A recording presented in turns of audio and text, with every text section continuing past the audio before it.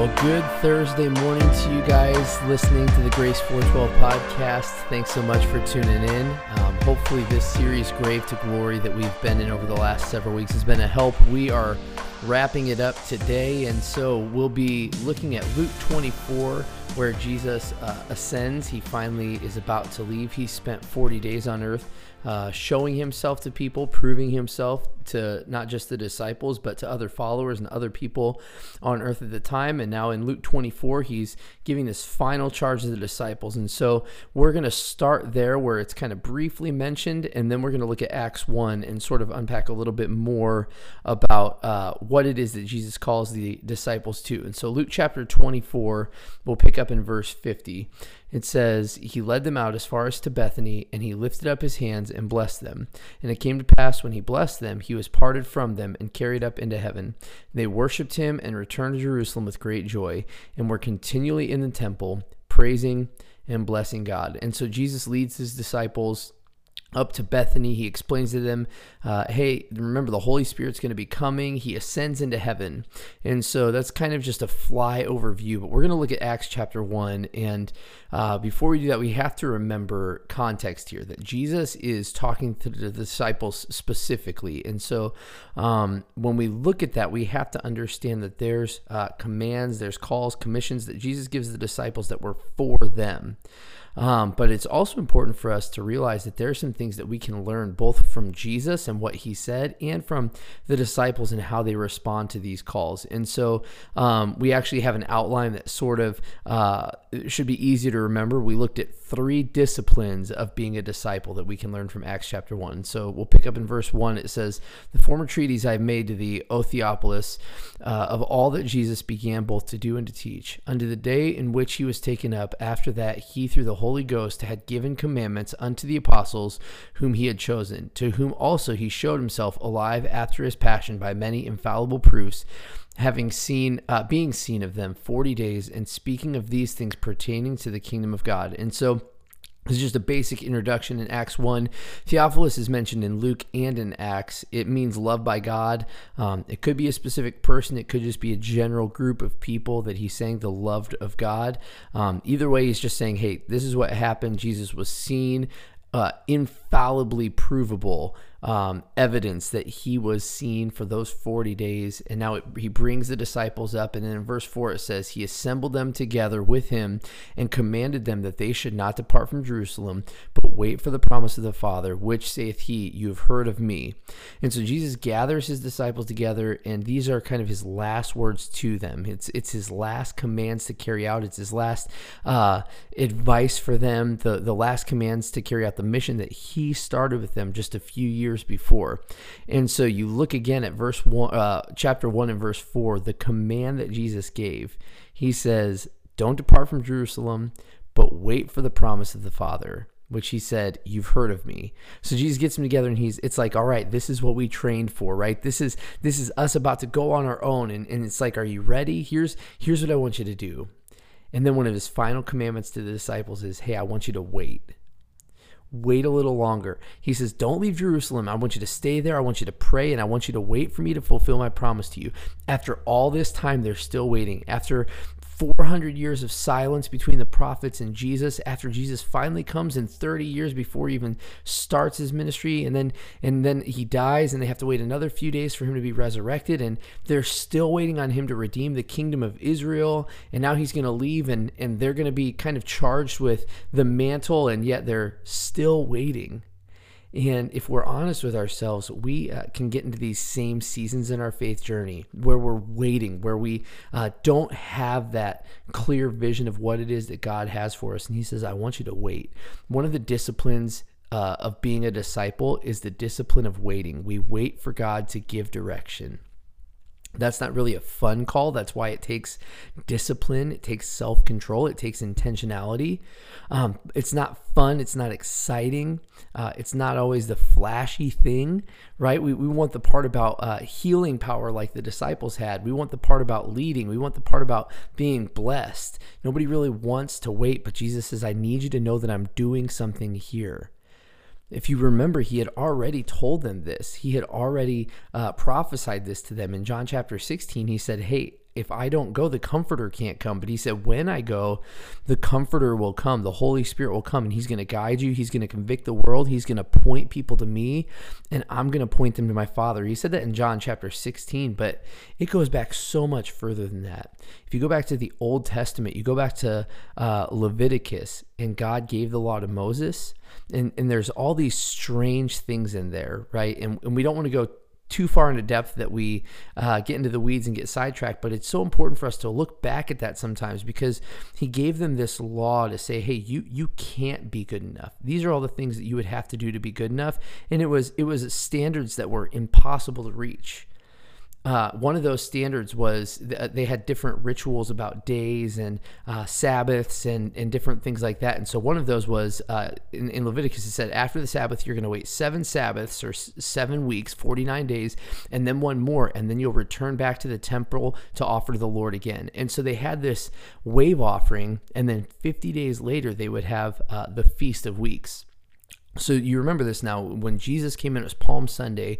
That weekend, he was celebrating the Passover. He was crucified. He was buried over Passover weekend. That was his resurrection, the wave offering. And then he was on the earth for 40 days, right? And then 10 days later, there's the Feast of Weeks. Pentecost happens. All these people are gathered together again in Jerusalem, right? You understand that? They were all together. And that was when Pentecost happened, and thousands were saved, and the Holy Spirit came upon the people. It was as if Jesus was continuing to fulfill the law, even in his death, his burial, his resurrection, and even in his ascension. That's why he said, hey, don't think that I've come to destroy the law. I've actually come to fulfill the law. Then if you look as the Old Testament goes on into the minor prophets, in Joel chapter 2, he says, I'm going to pour my spirit out upon all flesh.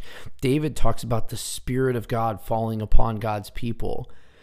And then you look in John 1, John the Baptist bursts onto the scene, and he starts baptizing people. And some of the very disciples that Jesus had right there with him were initially following John the Baptist. And John the Baptist says, hey, the one coming after me, I'm not even worthy of unstrapping his sandal. I baptize with water, but the one that's coming after me baptizes with the Holy Spirit. And then those people, a couple of those disciples, left John the Baptist and followed Jesus. And you fast forward just a few years later, and you look at Acts 1 in verse 5, and Jesus said, John truly baptized with water, but you will be baptized with the Holy Ghost not many days from now. Jesus is going back to what John said, back to what the Old Testament law said, back to what the prophets had said. He said, I am going to do something new in you. He said, it's actually better that I go because the Comforter can come. Jesus said, remember when John the Baptist said this all that time ago? This is what I'm doing. In the wait, one of the things that we have to remember is that it's all part of the plan. God knows what he's doing. He's worked this out from before the foundation of the world began. We have to remember it's all part of his plan. Remember a couple of weeks ago, we talked about how the picture doesn't always match the process. We get the picture, but then we're given pieces, right? It's all pieces of a puzzle that have to come together. The disciples had to wait for the pieces to come together. In reality, their picture wasn't even the same as Jesus. You look at what they say in verse 6, it says this, when they therefore had come together, they asked of him, saying, Lord, will you now at this time restore the kingdom again to Israel?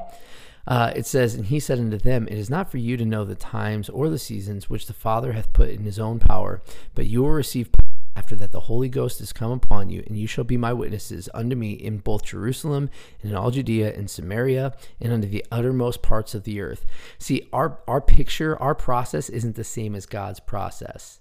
The disciples had a different picture of what they wanted from Jesus. They said, we want you to restore the kingdom. And Jesus said, actually, the Holy Spirit's going to come upon you, and you're going to be my witnesses. If we knew what God was doing, we wouldn't need faith. If we understood all of his process, we wouldn't need him. If he did things the way that we wanted, then we wouldn't have to seek him for advice. We wouldn't have to seek him for direction, seek him for power, seek him for counsel, seek him for wisdom. Instead, we would do things on our own. But he says, your process is not the way of my process. Your ways are not my ways. My ways are higher than your ways. My thoughts are higher than your thoughts. The second thing that we have to understand as a discipline of a disciple of Jesus is that we have to watch the Spirit do his work. We have to watch the Holy Spirit do his work. Jesus says, hey, you're going to receive power from the Holy Spirit, and then after that, you're going to be my witnesses in Jerusalem, Judea, and Samaria. The disciples had to understand that they had no power on their own to carry out this calling. And the same is true for us, that we have no power to manufacture this on our own. Jesus said, wait for my Spirit, wait for my power, and then let him do the work that only he can do. Here's the reality. There has to be a God factor in our decision-making process. You look at the last year in our church's culture, in our modern church, and the painful reality is that part of the reason that we have struggled so much is because we have taken the God factor out of our local church gatherings as a whole. We have become followers of people. We have become followers of our processes, followers of our practices, followers of our ideas, excited about our stuff and our initiatives and our plans and our programs. And we've taken God out of the equation. I'm not talking about sitting back and doing nothing and hoping for God to do something in our lives, right? I'm talking about us doing our part, but us ever being aware of the need to be dependent upon the Holy Spirit. See, a lot of us have crafted our lives, we've crafted our families, we've crafted our churches, we've crafted everything in our existence in such a way that faith is almost unnecessary. But understand, when we do church that way, when we do community that way, when we do life that way, when I make my own path, when I make my own plans, when I go my own way, even when I do good things, even when I serve, even when I do the right thing for my own attention, for my own gain, for my own benefit, I get the glory. People say, oh, Mark's such a good leader. Mark's such a good husband. Mark's such a wise man. I get the glory. But when I step out in faith, when we live and walk by faith, when we're intentionally prayerful and intentionally dependent upon Jesus, when we're open about our struggles, when we're vulnerable about our need for him, all of a sudden we get to say, look what God did. Look what God is doing. We get to make it about him. We have to remember that a successful Christian life requires us to be leaning into the Spirit so that it becomes about him and not about us. John the Baptist said, he must increase and I must decrease. The modern follower of Jesus would say the opposite. They would say, okay, now God, what I'm going to do is I have to create a following for myself, because then if I increase, if I gain enough followers, then that's that many more people I can point to you. Francis Chan talks about this. He said over in the church in China, the underground church, it's so interesting. The one of the leaders of the underground church in China told him, he said, in America and in these other countries, we have this idea that the amount of influence you have is based on the number of people that know who you are, the amount of followers you have. He said in the underground church, it's forced us to do things the right way, because the more people that know who we are, the more likely it is that we're going to be shut down, that we're going to be imprisoned, that we're going to be maybe even killed for our faith. So he said in the underground church, the amount of influence you have is based upon, honestly, the small number of people that know who you are. And he said it's brought us back to this biblical place where we say, he must increase. In order to make much of Jesus, I must lower myself. I must make little of myself. I must make less of myself. He must increase and I must decrease. See, we have to do our part, but more importantly, we have to leave room for God to do his work, to do the thing that only he can do. Jesus said to the disciples, I want you to go to Jerusalem. I want you to wait. I want you to be prayerful. And my Holy Spirit's going to come upon you, and then you're going to do things in his power for his glory, for my glory, right? And so you see the example of the disciples doing that as we finish this text out. Chapter 1 and verse 9, it says, when he had spoken these things, while they beheld, he was taken up, and a cloud received him out of their sight.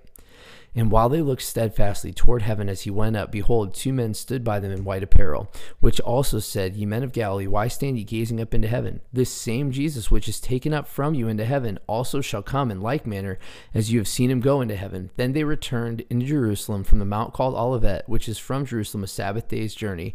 And when they were come in, they went up into an upper room and abode there Peter, James, and John, and Andrew, Philip, and Thomas, and Bartholomew, and Matthew, James the son of Alphaeus, Simon the Zealot, and Judas Judas, the brother of James, these all continued with one accord in prayer and supplication with the women and Mary, the mother of Jesus, with his brethren, and with his brethren. So Jesus ascends and these angels appear and they say, what are you standing around for? Do what he told you to do. And it says that they went to Jerusalem. They gathered together. They were of one accord. They were in unity, and they worshiped and they prayed together. The last discipline we can learn is that we work and we worship together through it all. They got together. It says they were of one accord. They were unified, and they worshiped and they prayed together. You see, man, I hate this process. I hate this waiting. I hate the unknown. I hate the waiting on Jesus for direction. I don't know what to do next. What does this mean for me as a follower of Jesus? Well, this is the reality. We've all been called to unity. We've all been called to make much of Jesus, to be a people of worship, to be a people of prayer, to be a people of joy. A lot of us, we're waiting for the big thing from God, like we talked about last week. We're waiting for the healing power he gave to the disciples. We're waiting for the influence he gave to Peter, or the confidence he gave to Stephen, or the following that he gave to Paul, but we're uncomfortable with the waiting. We don't want to pursue unity.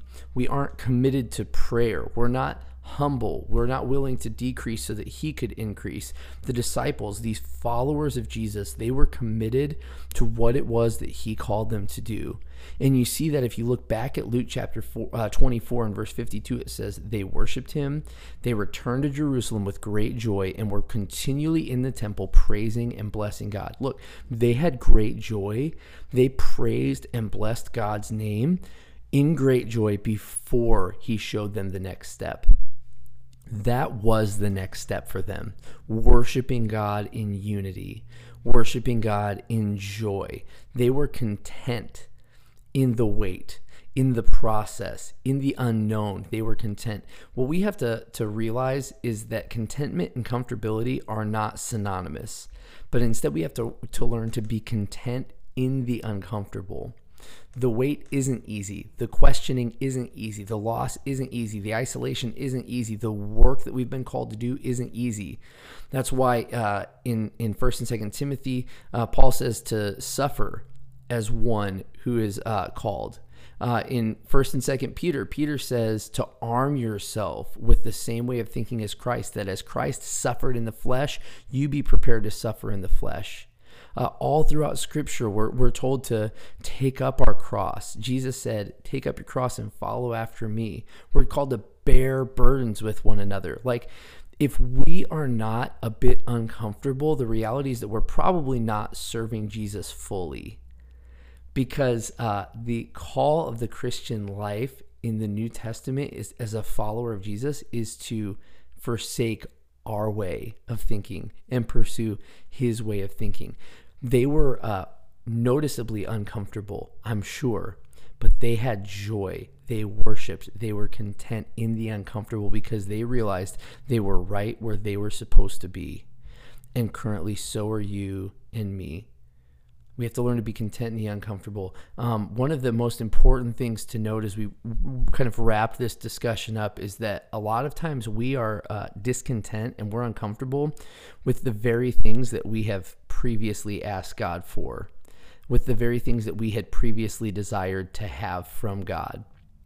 And so as an example, I wanted a job at Samaritan. I got that job at Samaritan, and then I wanted a job in ministry. And then I got a job in ministry, and then last year, 2020 happened, and I was like, this job in ministry is not fun anymore.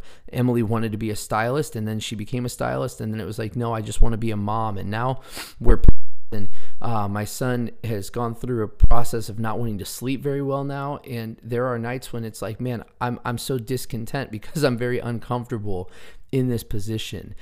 We become discontent with the very things that we used to desire because they're uncomfortable, because our picture doesn't match what we thought that it was going to be, right? What we pictured in our minds is different than what we actually received.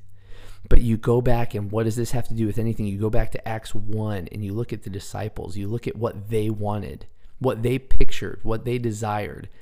Go back to Acts chapter 1 and verse 6. It says, when they therefore were come together, they asked of Jesus, saying, Lord, will you now, this time, restore again the kingdom of Israel? The disciples wanted Jesus to restore the kingdom of Israel.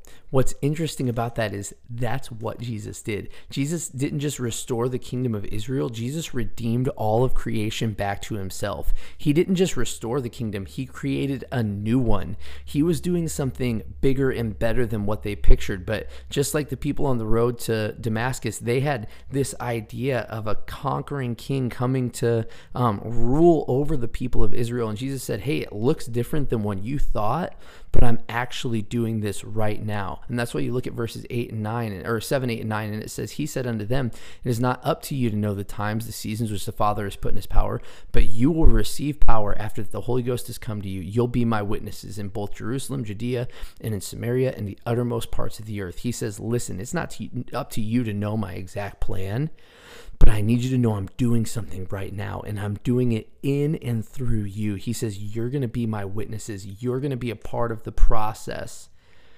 We can be content in the uncomfortable. We can be worshiping in the wait. We can find joy in the process because we understand that God has made a way for us to be used of him, even in the midst of the struggle.